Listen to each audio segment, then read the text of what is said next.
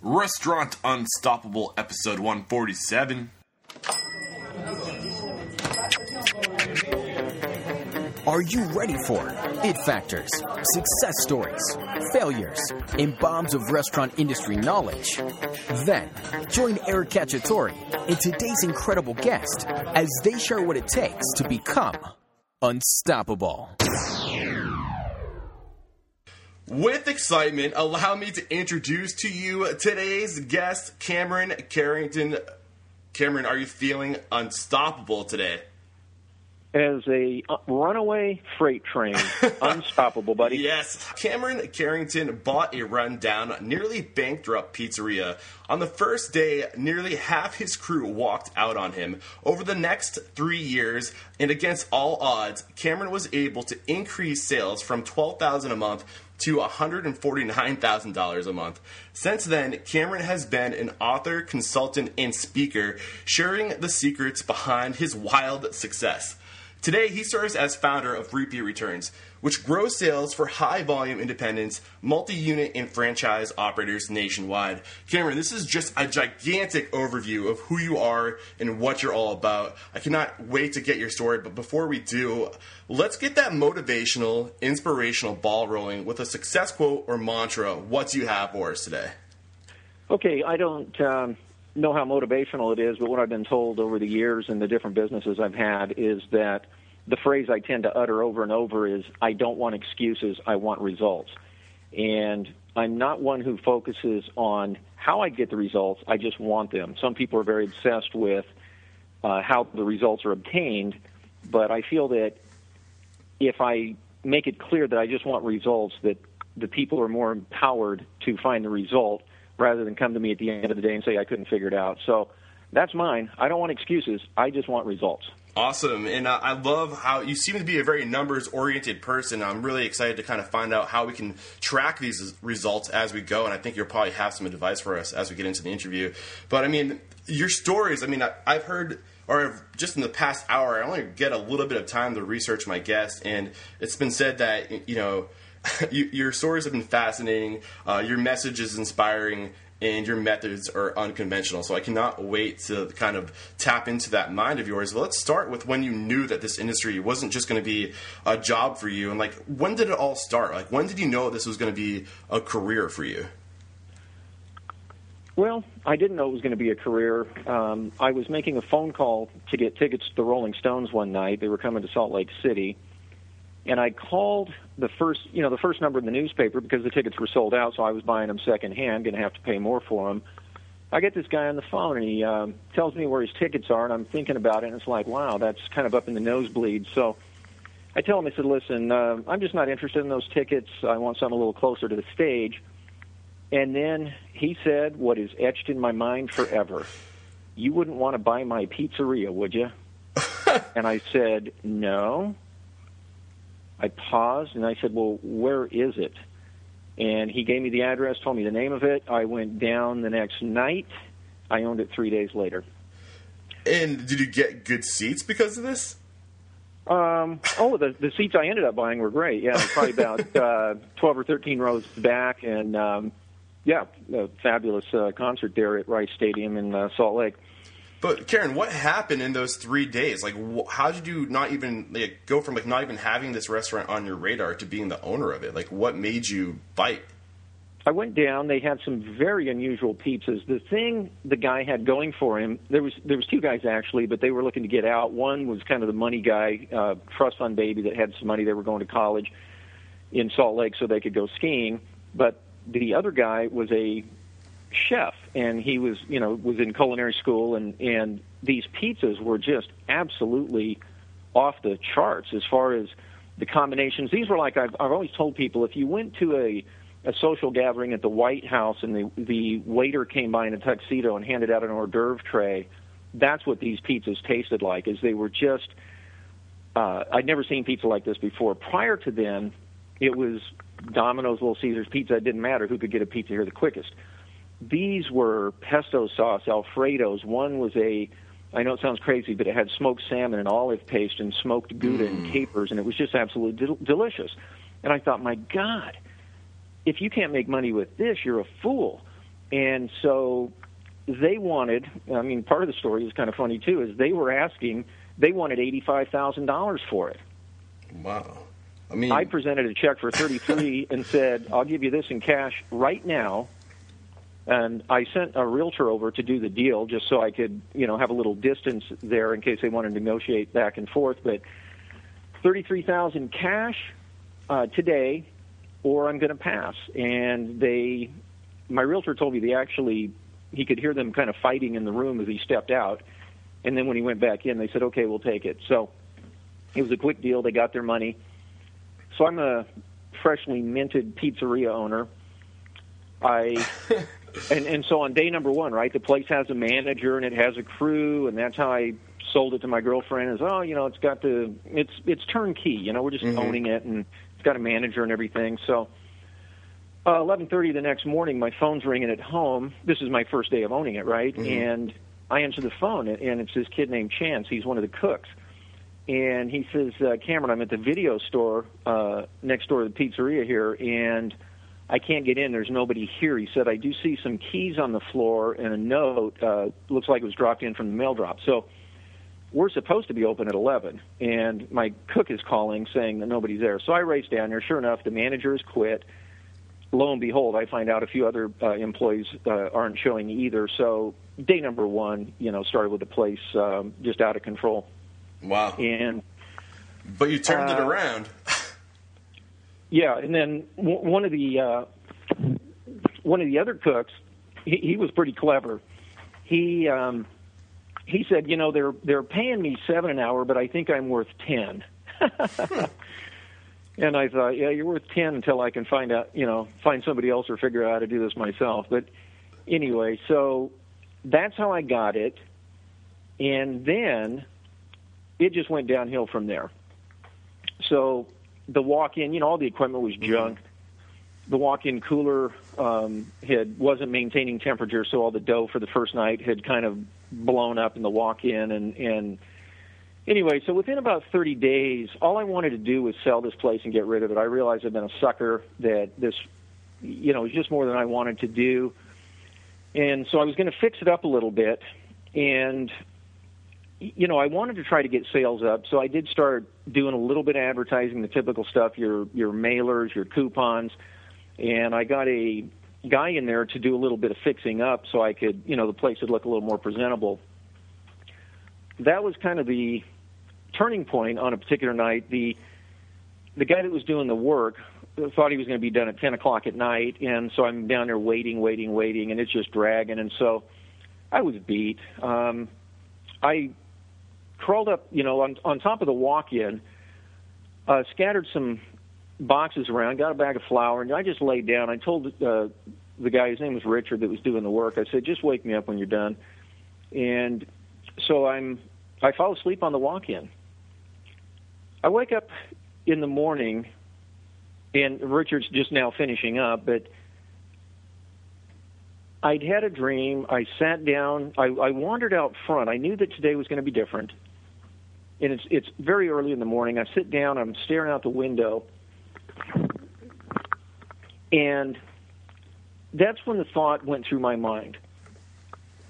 What would I do if somebody held a gun to my head right now and said, Cameron, you have 24 hours to get one new customer in here paying full price for a pizza, or I'm going to pull the trigger. And I thought that through a little bit, and I thought, okay, all this junk mail is out because it's discounts. Door hangers are out. It's just unpredictable. Mm-hmm.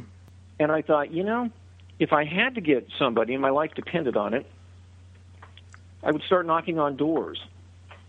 And I'd say, Eric, my name's Cameron. I own the pizzeria down the street. A lot of pizzerias around here. Maybe you're getting your pizza somewhere else. I don't know. But I want to tell you a little bit about what we do and why it might be important to your family. And I would take it from there. I would make him an irresistible offer. Remember, not a discount, but I can do a value add. So, Eric, I want you to try one of my pizzas today. And if you'll do that, I'm going to include one of our nice Caesar salads because I know your wife's going to love that. I'm going to throw in some garlic bread because the kids are going to dig that. And I'm going to put in a 2-liter as well, just to make the meal complete for you. And by the way, Eric, if for any reason this pizza doesn't live up to what I've told you you can expect, I will give your money back 100%. And so I realized that's kind of what I would do to get somebody to come in and pay full price immediately. Mm-hmm. So, and is this what you did?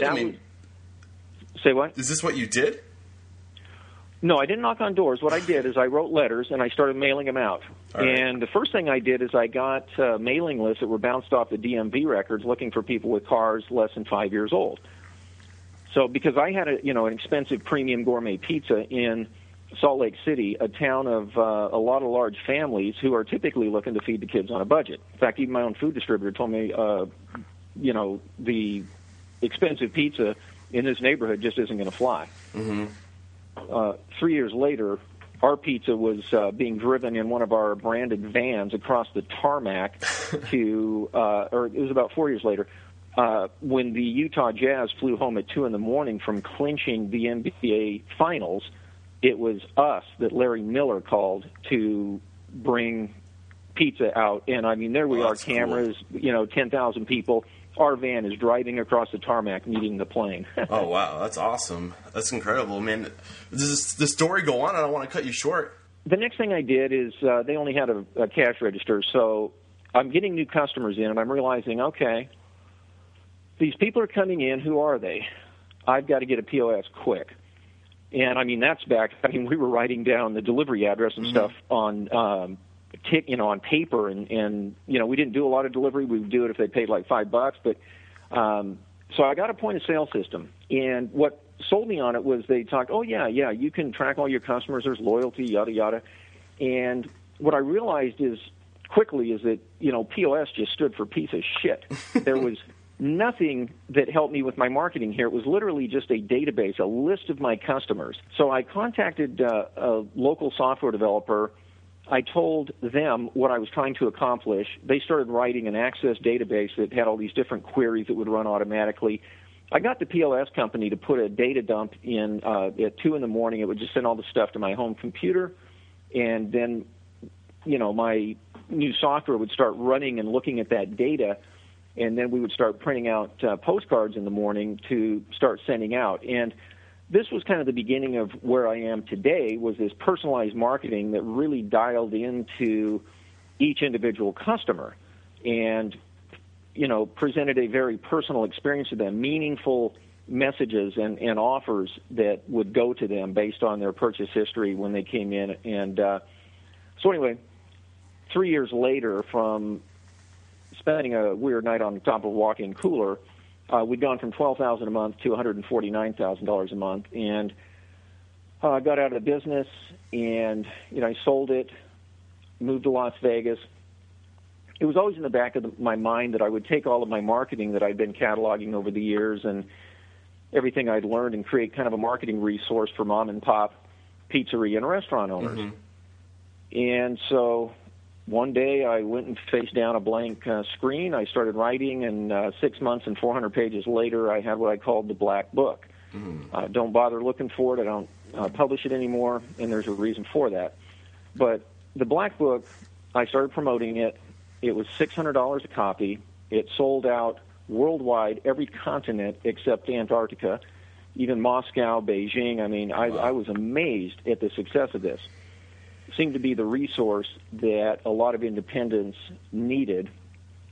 And one thing led to another. Before I know it, I'm writing articles, I'm speaking, I'm teaching, I'm consulting. I've been in front of Domino's. I've a coupon I created for, in fact, it's the fastest pizza maker in the world. I think his name's Brian, and he's a Domino's franchisee, but he told me one time that the coupon I helped him create outpulled the Domino's coupons and actually put more money in his pocket at the same time. So wow. What I would run into at seminars and workshops a lot, though, is owners telling me, Cameron, I got your Black Book, and we were doing really good, but there's a guy 3 blocks away, and he also has it, and he's doing the same. What do I do? I'd run into that, and I'd also run into, hey, Cameron, I started doing a couple things, but something broke down. I wasn't able to stay on top of my marketing, and I realized the real fix here is that no restaurant owner is looking for more work to do. They're already overwhelmed. marketing is a big job to do it consistently. So I decided at that point that what I'm going to do is I'm going to stop publishing the Black Book. I'm going to provide a done-for-you marketing service that contains everything I've learned and what we continue to learn, because the technology has changed, and now it's a service. We do your marketing for you, and we get it done, and the results pretty much speak for themselves. I can maybe share a couple of case studies with you in a little bit, but that's the story in a rather large nutshell. Thank you. Yeah, I mean, you really painted the picture for us from like how you got to where you were to where you are today. It's incredible. I mean, what would you say your it factors are, Cameron? Like, what do you think most contributes to your success, if you could like just narrow it down to like 2 or 3? In second grade, I noticed that everybody in the class did everything the teacher told them to do the minute she said do it. And I pondered that. And one day I decided I'm not going to do this stuff. And, you know, if I want to do it, I will. And I don't mean that I was like this crazy rebel or something, but it was just a shift in thinking that I didn't want to be just one of the sheep. Mm-hmm. And that was in second grade. So I think it boils down to pretty much anybody that takes one step forward is already separated themselves from the line, from the crowd. Now, anybody that owns a restaurant or a pizzeria has already separated themselves from the vast majority of people who will never own a business. Mm-hmm. Now, you just need to take 1 or 2 more steps to completely separate yourself from the crowded field and stand out on your own. So, for example, there's dozens of super successful pizzeria and restaurant owners who could have written the Black Book. Mm-hmm. They didn't. I did.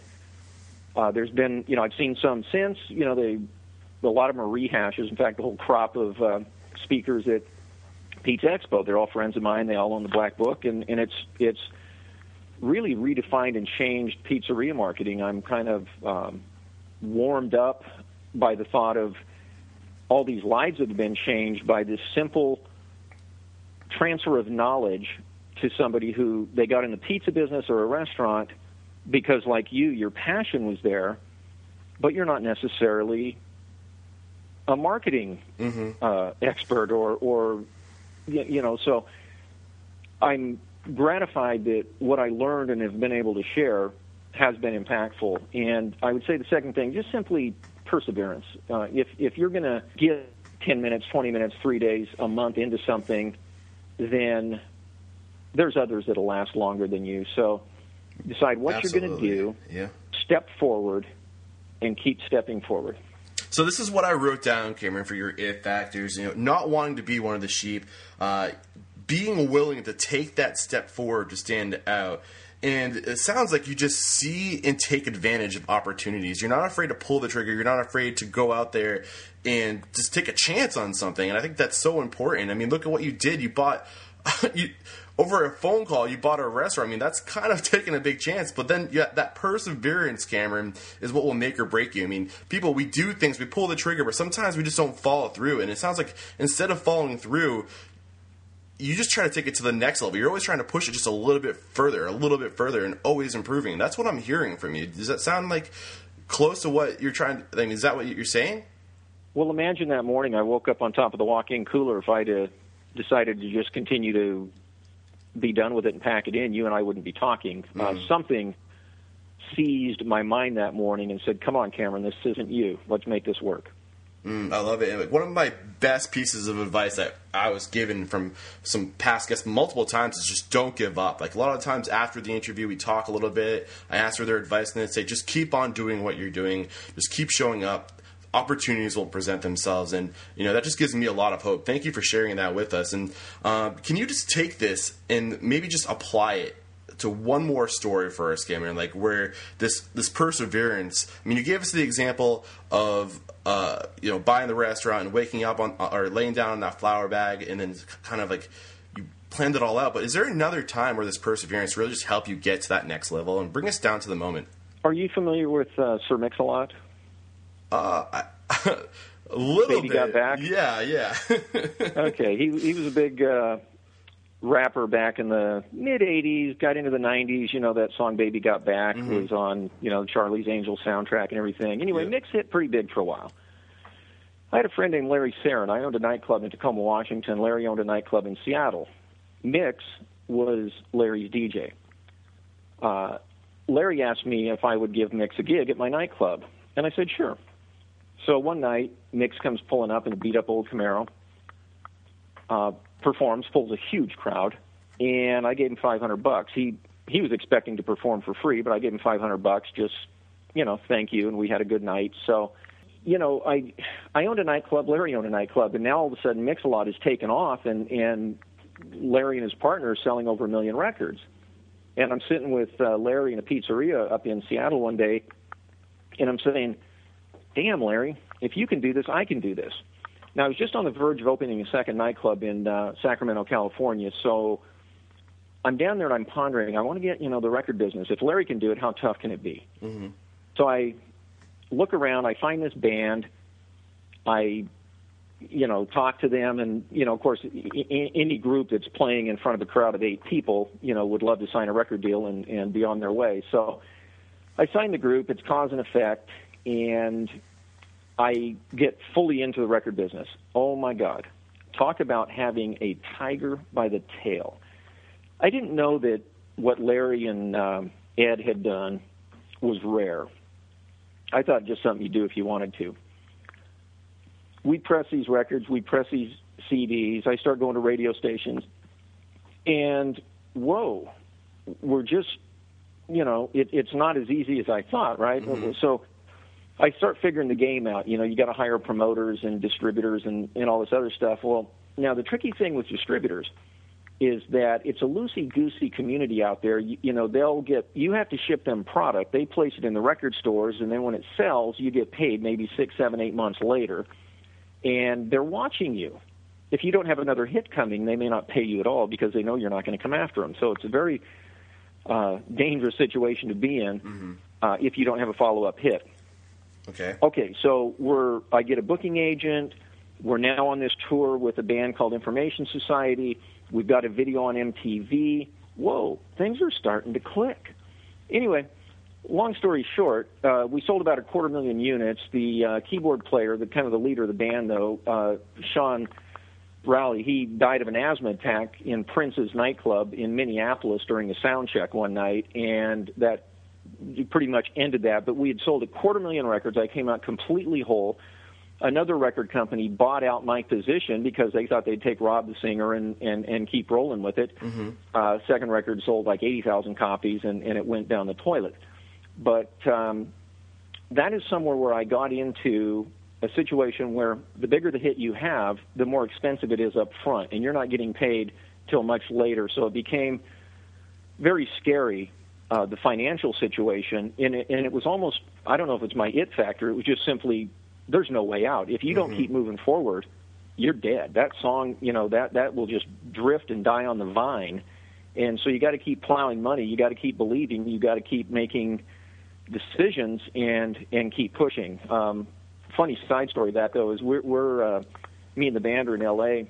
We're on our way to a video shoot for the second single, and I've got Rob the singer in my passenger seat, my car, and car in front of us has some of Sean and Evan the drummer, and I had this case of silly string that one of the promoters had given me. I was going to take that home to my daughter, and so here we are sitting at a light in Hollywood.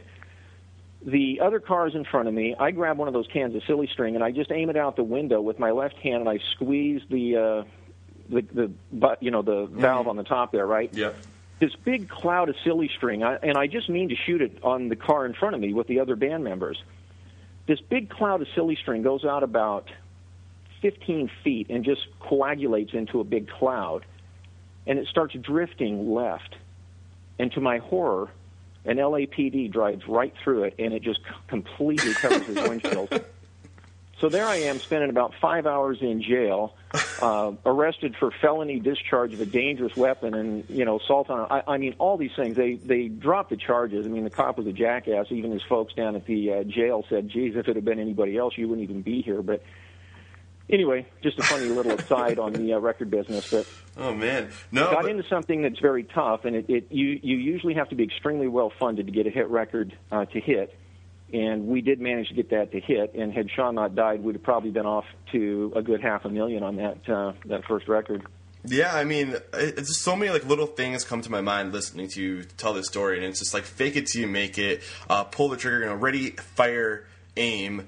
Like these little things, like you just gotta start and roll the punches, and it's like drinking from a fire hose. You just gotta get in there, and if you just pull the trigger and start, so many opportunities start developing. And one thing I noticed too that kind of goes along with the whole perseverance thing is you're always looking to the future. Like you don't get caught up on the past. Like this happened. Like your keyboard player passes, but then like what can I do now? And you're always just looking to the future to like. Not, just to find those opportunities to I guess, get to the next level or to protect yourself or save yourself. I think that's really interesting. And we just learned so much from this like little story you shared, or all the stories. But now I want to find out, what you've learned from a failure, Cameron, because I feel like we really learn from those failures. So can you take me to a moment where you just failed hard and fell on your ass, and then tell me what you learned from that failure? Well, I told you I was in the nightclub business, and I had a nightclub in Tacoma. Prior to that, I'd had a nightclub in Salt Lake City. I was actually DJing at the time. That was how I spent my, from the time I was 20 to about 23 or 24, was DJing nightclubs. A lot of fun. You got free drinks, girls, partying every night. So it was a great, great career for a while. But I realized that the money was in owning the club, not DJing in it. So I spent 1 year and I bought silver at about $5 an ounce. I mean, every paycheck I just went and bought silver. Mm-hmm. I'd have enough to pay my rent. I didn't buy a new car or anything, and silver popped up to about $12, $13 an ounce. I sold. I had my stake in life, and so now I'm going to open my own club. And there was another club in Salt Lake City that was. The guy, it was located close to a residential area, and the neighbors were going to court or whatever to force this club out. And so I thought, oh, my God, what an opportunity. I will open a club, and I will be the new place when this place shuts down, because they announced that their last day in business would be, whatever date. And so there I am. I got a friend of mine that I knew from DJing, and I had him help me wire up speaker. I got a building and mm-hmm. Wired up speakers, sound, lighting. I got some scrap neon and all kinds of stuff. So it was a pretty good place for a bootstrap budget. But then the club that was going to close down, Lee, the owner, he and I became friends after that. He just filed an appeal, and so here I'm sitting here with this nightclub. He's appealing, so he's going to be able to stay open for months and months, if not years. And so I've got a nightclub pulling 20, 30, 40 people on a Friday, Saturday night, and Lee's has stayed busy. And, of course, you're not going to last long when you're not pulling a crowd. So mm-hmm. I looked at that and I thought, okay, the assumption was his club would close down. I would be there to take that crowd. That didn't happen. So, okay, what do I do? As you've already figured out, I bounced all over the West Coast, Salt Lake, Washington, California. And so I thought, I've got some friends up in Tacoma. And I went up and I looked around there, and I thought, okay, I brought, I U-hauled all my sound and lighting, so keep that in mind. I have all my sound, lighting, amplifiers, turntables, records. I've got everything you need, even tables and chairs, right? But I'm broke. I am broke. We've got all this stuff in my mom's garage, and we're staying at my mom's house. And this one night, and it wasn't long after we got there, probably just a few days, and I'm looking around, I'm driving, I'm looking for buildings. I've got to find a building, and I got to find one fast. And I haven't even figured out how I'm going to pay for it, right? But I figure, I'll try to do some clever talking, maybe make the landlord a partner, whatever. I'm down to my last $20. I have a $20 bill. It's all the money I have to my name, and all my nightclub equipment. Mm-hmm. And Nancy, my girlfriend, and when I say girlfriend, we've been together for 30+ years. But I said, we got $20 left. Let's go out and get dinner. And she's like, dinner with $20? I mean, like, that's your last $20. And I said, yeah. What does it matter? So we found this Mexican restaurant. We drove over there, and we had dinner, but it was important to me on that night to feel good, not bad. And I wanted to go to dinner. And so we went to dinner. And Eric, I drove there one way, and since I was not that familiar with the area, drove home a different way up Bridgeport Avenue. And as I drove up, I saw this big building, had about 4 tenants in it, but on the right-hand side was a big for lease sign, and it looked pretty big, like it might be nightclub size. Mm-hmm. And I went in. There was a little craft store located right next to it. It was the next business in the center. And I asked the lady at the craft store, I said, I take it the building, the space right next to you is this deep, and because they have paper in the windows, I really couldn't see what was going on in there. She said, oh, yeah. She said, some guy spent a fortune remodeling it into a nightclub and ran out of money. Ha! Wow. I get a hold of the landlord. I walk in. I can't contain my excitement. I have lighting, sound, tables, chairs, and this place has none of that, but it has everything else. The kitchen, the raised levels, the stages. Oh, my God. And so that's where my next club was in that spot. But the $20 that I spent on a good dinner and driving home a different way drove me right by a place that had a sign on a building that a guy had gone broke trying to remodel into a nightclub. So the landlord and I each had the missing pieces to that puzzle. And so that club was a huge success. That's where Mix-a-Lot played. That was kind of the beginning of, everything was, kind of starting from scratch there. But so, Cameron, where was the failure in this story, though? I'm kind of confused. Well, all I'm going to say is the failure, let's go way back. Mm-hmm. I opened a club, and it failed because of the premise and the fact that the guy didn't go out of business, he didn't close his place down, and so that failure, by, again, just persevering, moved me forward. And by not wanting to perceive myself as a failure, I spent my last $20 on a good dinner. Mm-hmm. And just that simple act put me in that spot. Awesome. I can't, dial back and say that I just had a lot, a crushing failure that has turned into something else. I've had setbacks, but that's it. There is, the first club failed, and just simply, me, ever ready bunny. I'll keep ticking forward.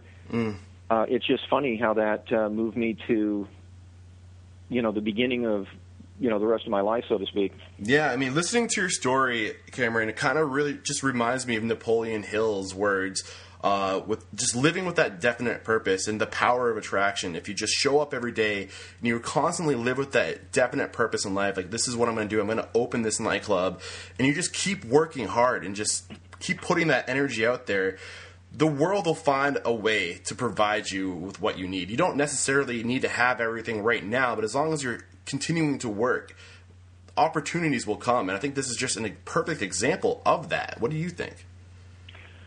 I do. It's, the mindset, I won't put up with negative people. The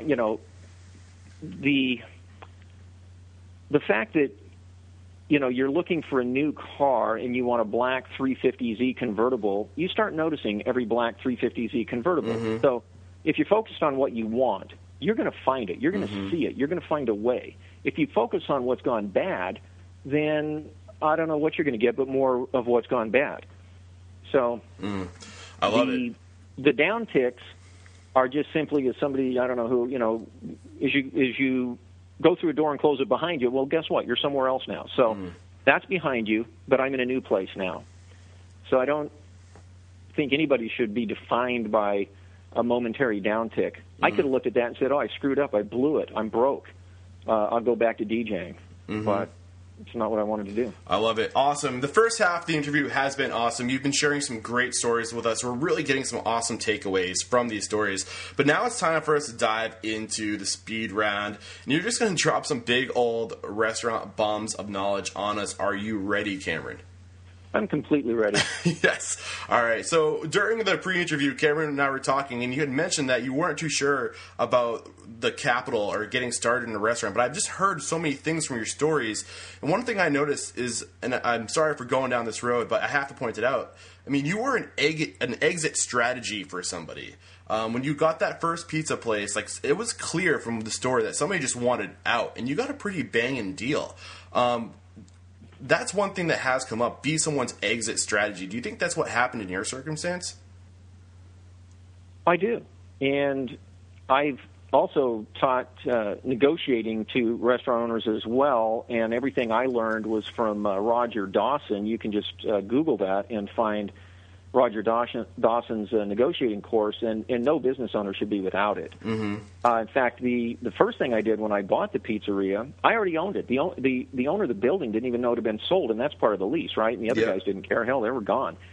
So I went down there, and I told him that we've got a struggling business here. You want a tenant. I want to turn it around. I need a rent concession. And I lowered my rent 20% and extended my lease at the same time when the guy didn't owe me anything. But I just simply told him, I said, I can either pay you all the money. I said, it's not making any money now, but I can either pay you or I can put some money into marketing this thing and make sure you have a long-term tenant. So what I'm willing to do is sign a longer-term lease, but I need the rate reduced. And boom, it was done in 5 minutes. Yeah, in this circumstance, it sounds like that you had the leverage. You had the upper hand in the situation because these people clearly wanted out. So maybe if you're listening at home, like, where is a location in your community where people are clearly struggling? Just go there, approach them. Maybe you can get that killer deal where you can work something out, where you can take over and just... I don't even know. There's so many things you can do to negotiate, but just wanted to point that out. Thank you, Cameron. And the next question I have for you is, what are some resources you can share with us? I mean, you're somebody... I'll tell you what, did you want to hit the bombs? Because I've got a few. Let me share these. These are going to be helpful. Okay.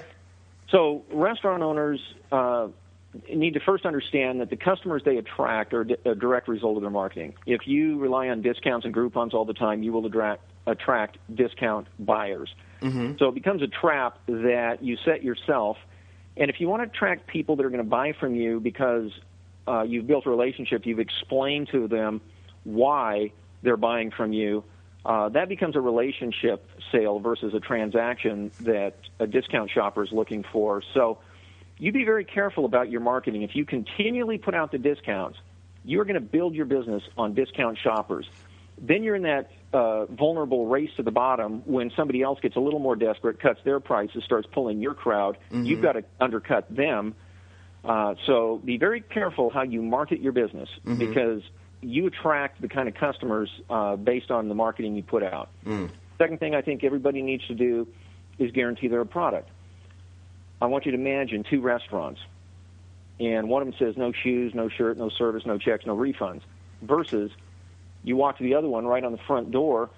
It says, we make the finest pizza you will find anywhere, and if you should ever be disappointed, if we should fail you in any way or let you down for any reason, please let me know. If I can't make it right, I'll give you your money back, every penny. Which restaurant are you going to go into? The second one. Duh. Yeah. So now my refund rate over the course of 5 years, I led with my guarantee. That I guaranteed the pizza, and my refund rate was 0.2%. So that means for every 1,000 orders, I gave 2 refunds. I would not have built my business without the guarantee. Do not be afraid to guarantee something. Can you guarantee lunch on your table in 5 minutes? Find something you can guarantee and guarantee it. Awesome. I love it. Those were some great bombs. Thank you for sharing them. The next question I have for you, Cameron, is on the topic of resources and books. I mean, are there any resources you can share with us? I mean, I know you were a 9th grade dropout, so, I mean, you're clearly not a stupid person. I feel like a lot of your success was due to self-education. So what do you have for us? Well, the list, my library would be way too extensive to go into. I'm going to do a plug, and not because I'm going to make $10 on it, but my book, Gun to the Head Marketing, I feel is a very solid resource for restaurant owners. It really drills down on marketing. But I want to share another book with you. It's probably never been on your list. It's called The 6-Month Fix. It's by a guy named Gary Sutton, Sutton, and it will open your mind to creative thinking when it comes to business. Now, I interviewed Gary one time for an article I was writing, and to give you an idea, Gary, he's a turnaround expert. He will go into a failing business, and he turns it around. That's what he does. In fact, in the opening part of his book, he says, I'm going to paraphrase a little bit, but it's pretty much, if you own a business, let's hope that you and I never meet, because if we do, it means you're on your way out and I'm on the way in. And Gary, and let's just call it widgets. He was turning around a company, and they sold widgets, but they had a competitor that sold widgets, and they couldn't bring prices down anymore. I mean, they both had the same fixed cost. Widgets could not be lowered. He could not compete on price. But they shipped these widgets. So what did Gary do? He moved the plant within about 3 blocks of FedEx's main hub, where you get the cheapest shipping that FedEx offers. It's right there in Tennessee, Nashville, Memphis, wherever it's at there. But he moved his plant right there, so now they could compete on shipping. Wow. That's the kind of out-of-the-box thinking. That's brilliant, yeah. That you're going to get in that book, The Awesome. 6-Month Fix by Gary Sutton. Well, that was the first time this book's been mentioned, and it's on my to-read list now. Thank you for sharing that. Are there any other resources like this you can think of that are just must-reads for our listeners? One thing you can get for free on the internet, and it's when I say free, don't think of it as a throwaway, but it's just the copyrights that are expired, so you can get anywhere. But My Life in Advertising by Claude Hopkins. That's another There's not first. an advertising or serious marketing person alive today that hasn't read that, and you can get a PDF. You can start reading it today, and it's free. Awesome. Great resources. Claude Hopkins started off working for Bissell Carpet Sweepers way back in the late 1800s, and he came up with cool little things. They needed somebody to do some advertising. Claude stepped up, and he introduces you to things like scarcity and trial, and I'm not going to give it all away, but do not underestimate what you're going to find in that book. Claude Hopkins is the father of modern advertising. Mm-hmm. I mean, you guys need to be listening to Cameron right now. Like, this is what he does. Marketing is his strong point, and I really can't wait for the question on marketing advice, but I'm definitely going to check out these books. Thank you so much for sharing them with us. The next question I have for you is on the topic of... Actually, you know what? Sorry, I'm used to going in a different order. That is the next question, so hit us. If you could just blow us away with one gigantic bomb or a bunch of little bombs of knowledge on marketing, what would it be? First, you cannot fill a bathtub without a stopper in the drain. Now, you can run water all day long, but if it's going out the other end, never fills.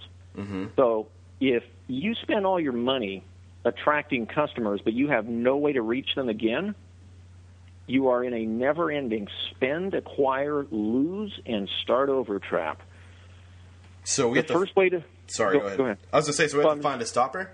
The stopper is simply, you've got to fill a database with your customers. If you don't know who's coming and going, you can never, especially in today's, with all the technology that the other companies are using, if you're a mom and pop and you're spending money to attract a customer, they walk in, they order a meal, and they walk out the door, that's not a customer. That was somebody that wandered in one time. And you can't put them on the treadmill, the marketing cycle to start building a relationship with them. So I can ask probably not 1 out of 50 restaurant owners, when I talk to them, is able to come up with a list of their customers that haven't been in their restaurant in the last 30, 60, 90 days, right? Well, attrition is 18 to 20% a year because of death, moving, going to competitors, et cetera. So many restaurants, I hear it all the time, it's kind of funny that they don't quite grasp this, but they say, wow, we were growing the first 3 or 4 years and we've just gone flat. Man, I keep doing the same stuff, but we are flat. I said, well, what you don't know is that you're losing about 20% of your customers every year, and so now all you're doing is replacing what you're losing. You can't grow anymore. Retention is key to growth.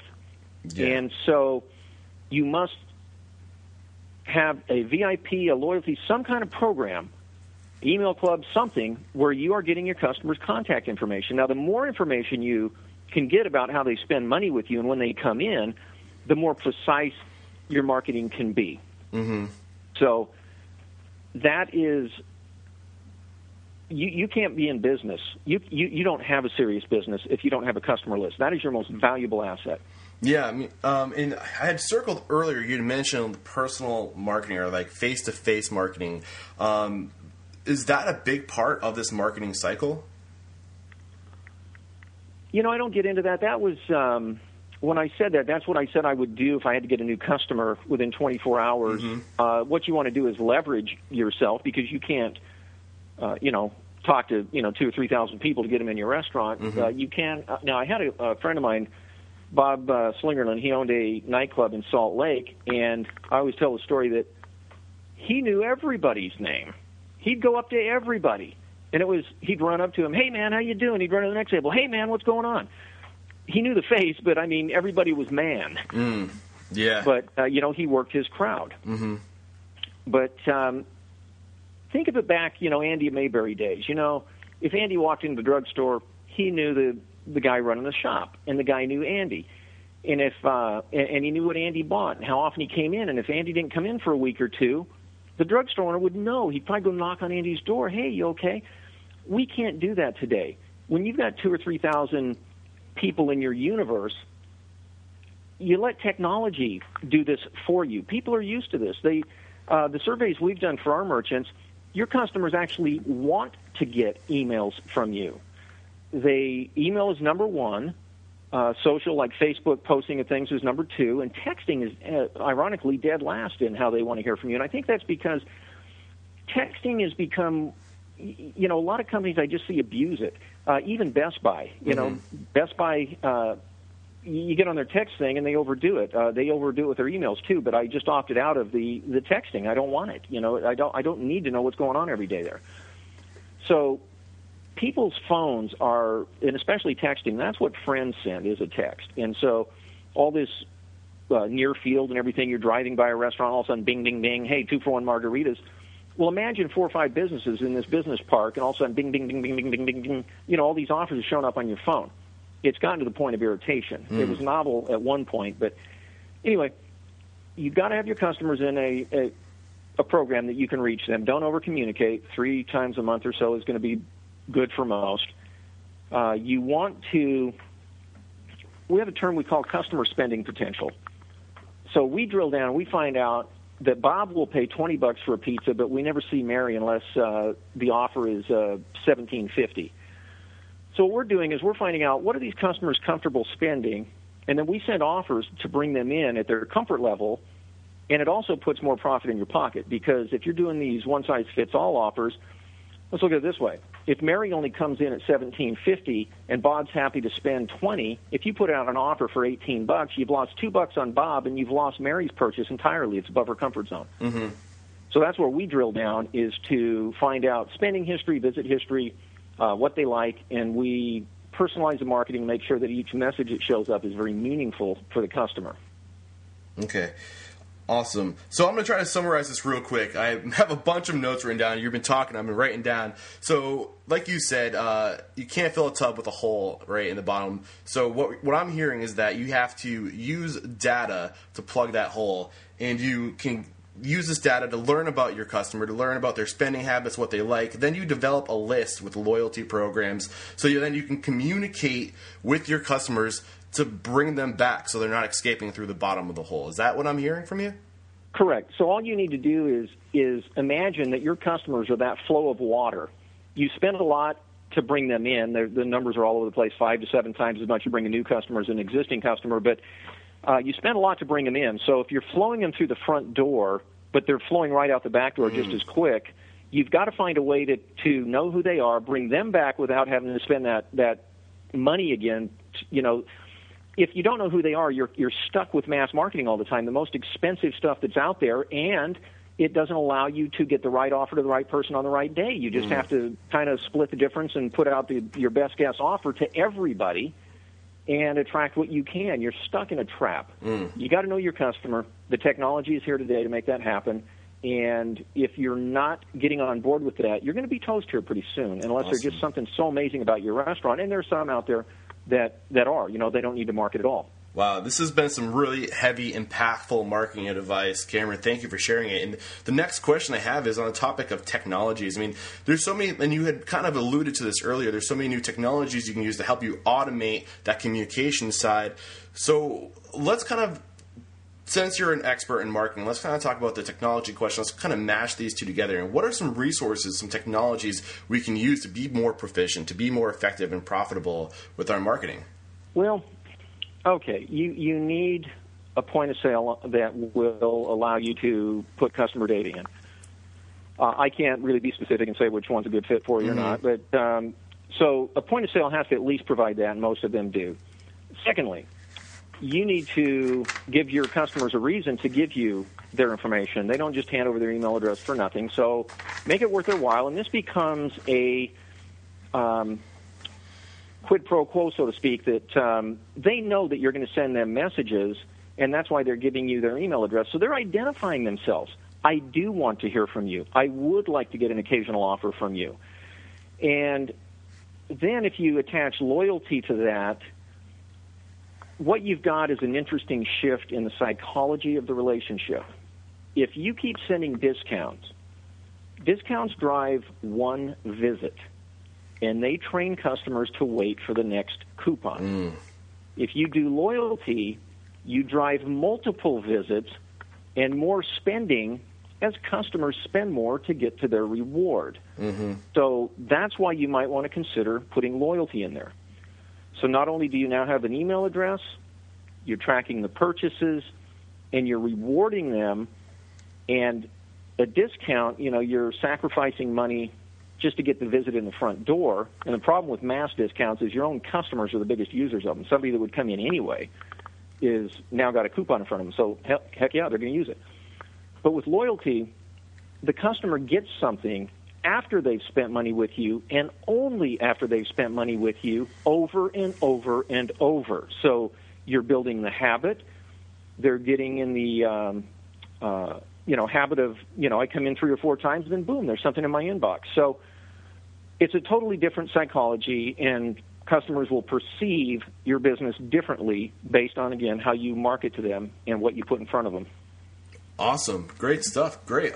So, I mean, what I'm hearing is basically you got to get that list, that email list, and the benefit in loyalty is, instead of discounting, is you have to spend to get, so is that kind of the big takeaway there this is not my strong point. You can tell. Just let me summarize this to you. So basically what I heard from that was with a POS system that offers like a customer collecting data, and then if you have the loyalty program, what you're doing is you're forcing people into spending to get the reward. So they have to come back. They have to spend their money at your restaurant. And then at the same time, you're getting the emails, which will allow you to communicate to them to keep that connection going. Yeah.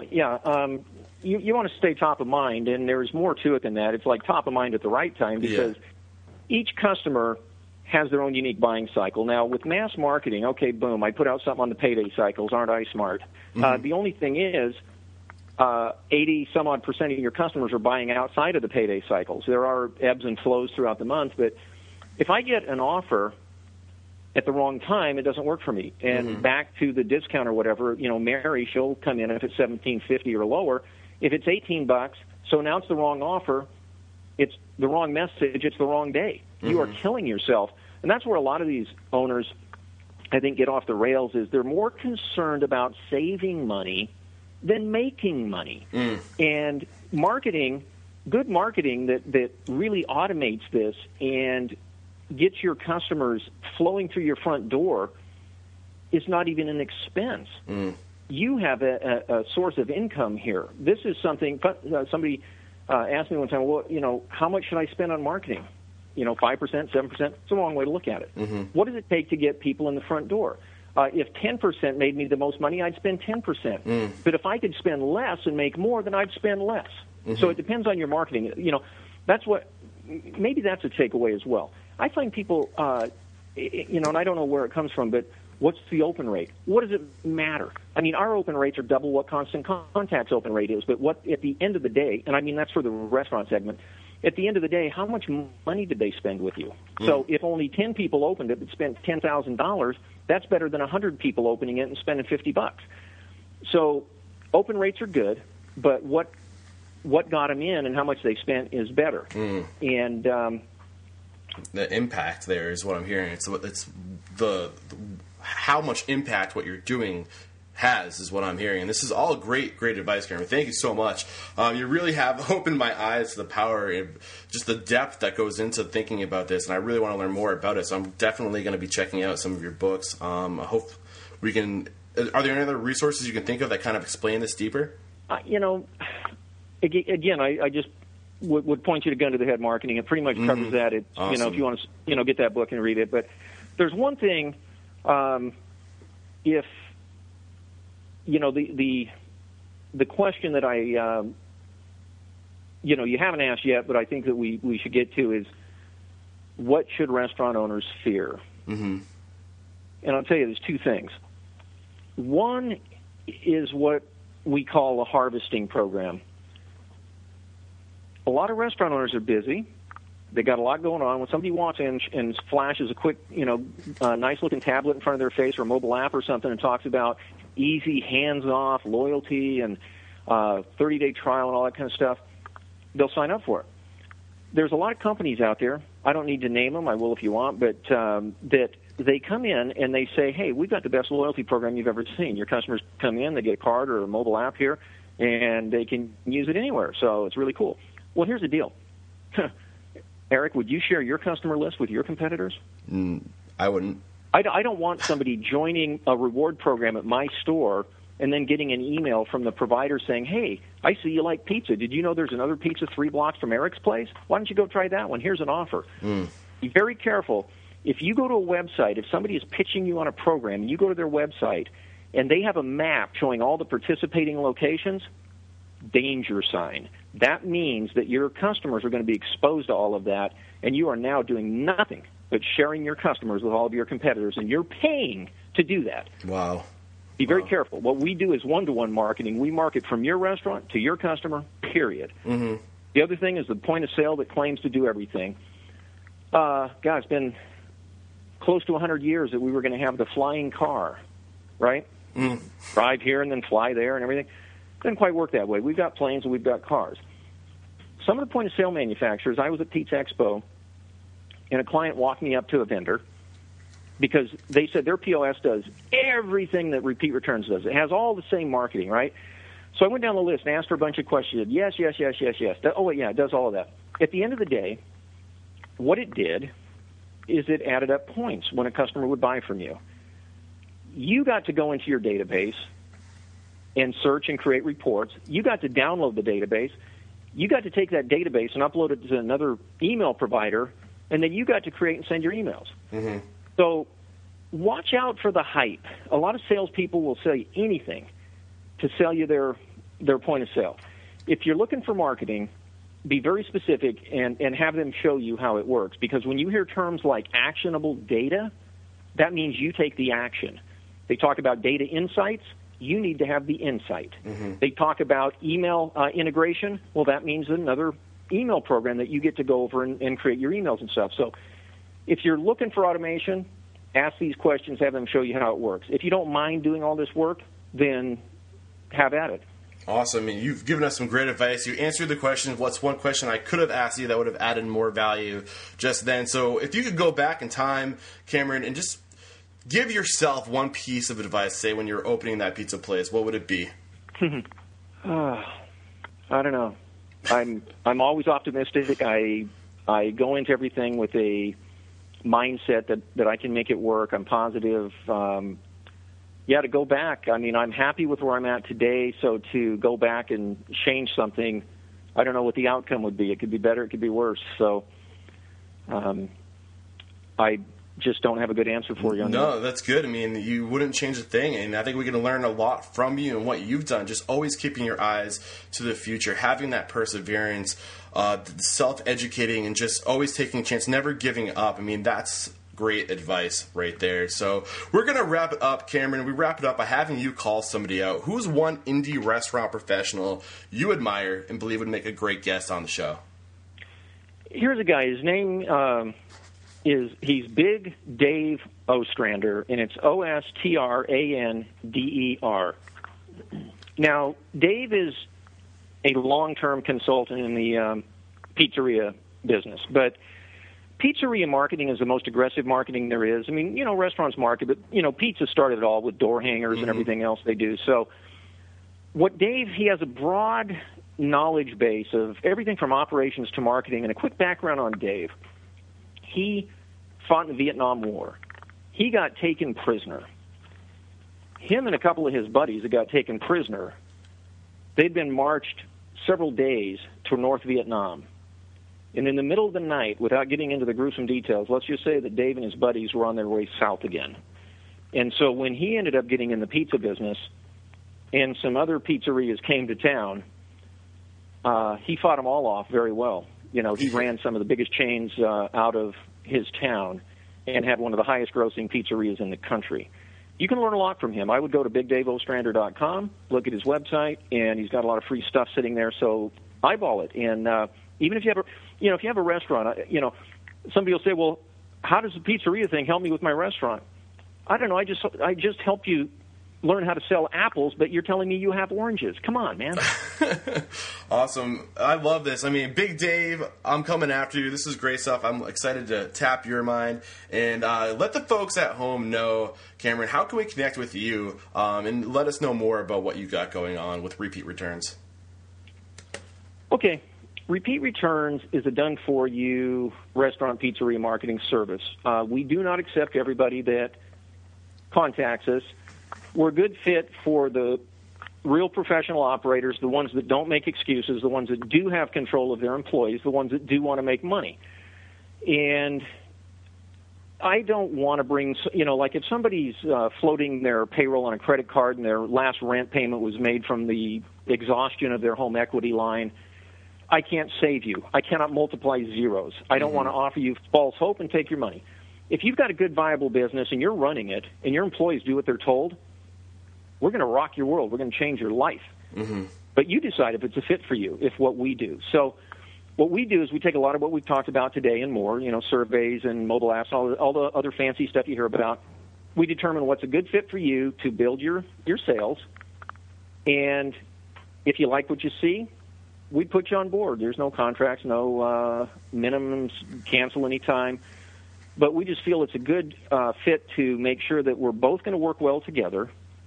And we're going to, you know what, let me, we just ran some numbers on a client this morning. Let me, so the customers, we just call it optimizing the customer. A lot of people talk about optimizing their marketing. You can't do that. You can, but I mean, you can never get to the perfect point.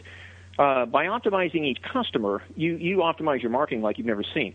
But the customers that we've optimized for this one particular client I'm looking at right here, in the last 2 years, roughly 24 months here, the customers in our program have made 11.16 visits during that period. Now, that means some came in once and never came back, but on average, he's got thousands of customers that average 11 visits. The customers that are not in our program, that we're not communicating with, made 3.95 visits. So you contrast, we generate 11 visits out of a customer versus 4 visits if left to their own devices. And so that's an example of when you optimize at the customer level and give them constant, continual reasons to come and visit you and spend money.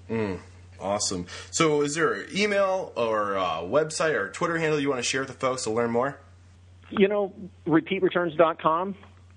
It's Repeat Returns with an S on the end, so RepeatReturns.com. Take a peek. We don't pressure anybody. If you do mention Restaurant Unstoppable, of course, I'll be happy to talk to you myself. And we don't even have salespeople. I mean, we've got a few reps out that work with food distributors and things, but I don't sell you. I show you what we have. If you like it, and I'm not here to educate you either. If you don't get it, it's just not going to be a fit right now. But if you grasp this and want to deploy it for the cost of a cell phone bill, then this is probably a good fit. And if not, then I'll even point you to other things. I'll even point out other providers that may be a better fit for for your level and what you want to do. Awesome. Great. I'll have the links in the show notes, a recap of everything we discussed, the links to the books that were mentioned, and a link over to Repeat Returns. Cameron, thank you so much for coming on the show, man. You've been so insightful. My mind's racing right now. I can't wait to check out these books. You're truly unstoppable. I appreciate it, Eric. Thank you. Cheers. Another episode in the bags here at Restaurant Unstoppable. Thank you so much, Cameron Carrington. So much great advice and some awesome stories packed in today's episode. Some just really actionable advice on marketing here. I hope you guys listened and you were paying attention to that. I learned a lot. I can't wait to pick up his book there, Gun to the Head Marketing. I'll have that in the links. And if you want to check out the things we discussed, a recap of everything, go to www.restaurantunstoppable.com/Cameron Carrington, and that is KAMRONKARINGTON. And don't forget to check out repeatreturns.com. I'll have those links in the show notes as well. Make sure you mention Restaurant Unstoppable. And like always, shoot me an email, eric@restaurantunstoppable.com. If you can think of a potential guest mentor, a successful restaurateur, general manager, executive chef, consultant that you think would just make a great guest here on the show, I'll do everything humanly possible to get them on the show. Or just give me a topic matter to discuss. I'll get an expert on the show. I'll do my best. All right, guys, that's all I have for you today. Until next time, peace out.